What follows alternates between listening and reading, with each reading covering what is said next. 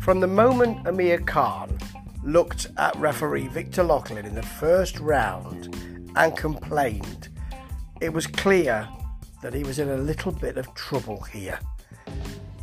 This was the Amir Khan versus Kell Brook fight. Always Khan first, Amir Khan versus Kell Brook, not just because it's alphabetical, because Amir Khan is, I suppose, the bigger fighter as far as titles go, really, has more cachet, but he also has, and I've listened to lots of podcasts coming up in this fight around, please don't say he's got a glass jaw, don't call him chinny, but you know, he does get knocked down, and he gets knocked down as Chumbawamba would say, but he gets up again, and that's why people like to see Kell Brook, to see Amir Khan fights.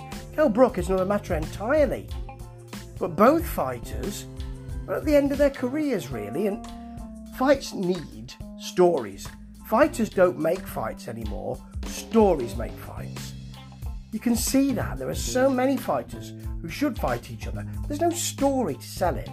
This has an enormous story. No belts on the line, pride on the line, and this is 10 years in the making and more. No one's running away from each other. It was just that the fight didn't happen. Now it will. It's a pension fight, isn't it? And neither Kell Brook and certainly not Amir Khan should come back after this. Surely not in the boxing ring. Surely not. And Khan didn't look good early on.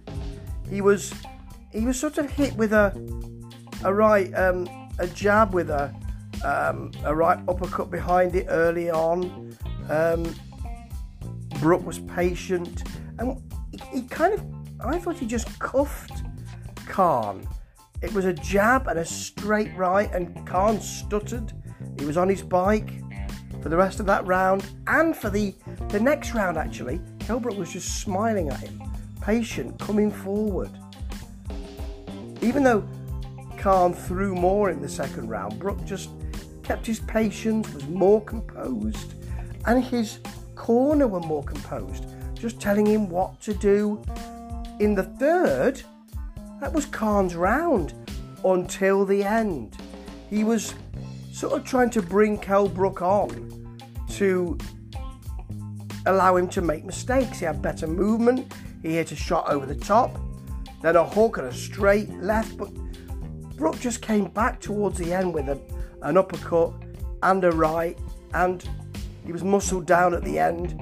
Brook's the bigger man, but he just seemed the more assured man in there. He was calm. He was smooth.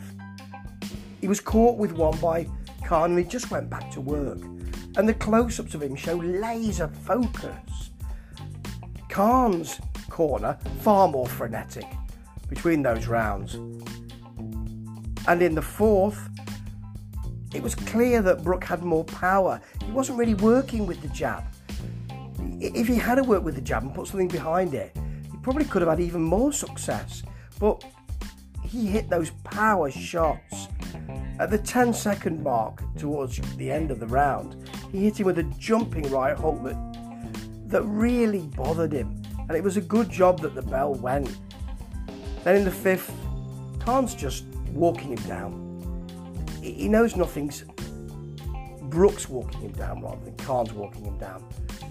Khan was being walked down because he wasn't throwing anything back. Brook knew nothing was coming back from him. He did try and hit him with the jab early on. Brook just came back with some harder punches. He didn't need the jab because those heavier punches were getting through. He hit a heavy 1-2. Those combinations were there for him all through these rounds. And he was smirking. It was really odd and quite frightening to see the way he was thinking, this is going my way. I can't see anything coming back. He felt absolutely assured. He got so many shots in. And early on, Victor Loughlin in the sixth stopped it because he hit an uppercut. Khan was on the ropes. He wasn't returning with anything. And it was a good stoppage. He could have left it a couple more rounds and Khan would have been hit with so much that it would have been dangerous. And one of the things that podcasts have said, and I've been saying myself, is I hope neither of them gets seriously hurt. And that doesn't seem to have been the case. But really, Was this Kell Brook working really well? Yeah.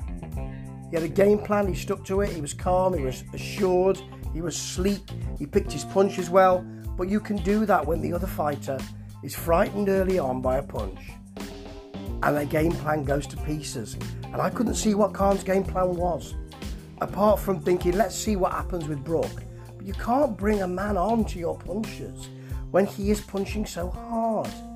And if you're thinking that Kell Brook's going to make mistakes, after that first round when he showed such assurance early on, it's not a good move. Khan did seem all at sea in this match. And was it a good fight? It was a passionate fight. It was a good story. People didn't expect Brook to win, but it was a bit of a pick-em. I thought Khan might just do it if he brought his silky skills, and he didn't.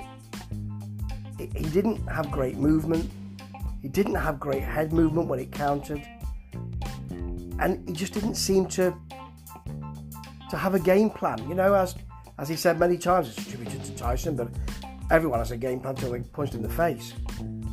And that seemed to be the way it was after the first round for Khan. Neither of these fighters should come back.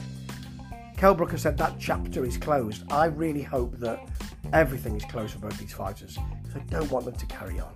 That would be a mistake, I believe. But for a story, it was delicious. As a fight, it was quite frightening. But stories are what boxing's all about, aren't they?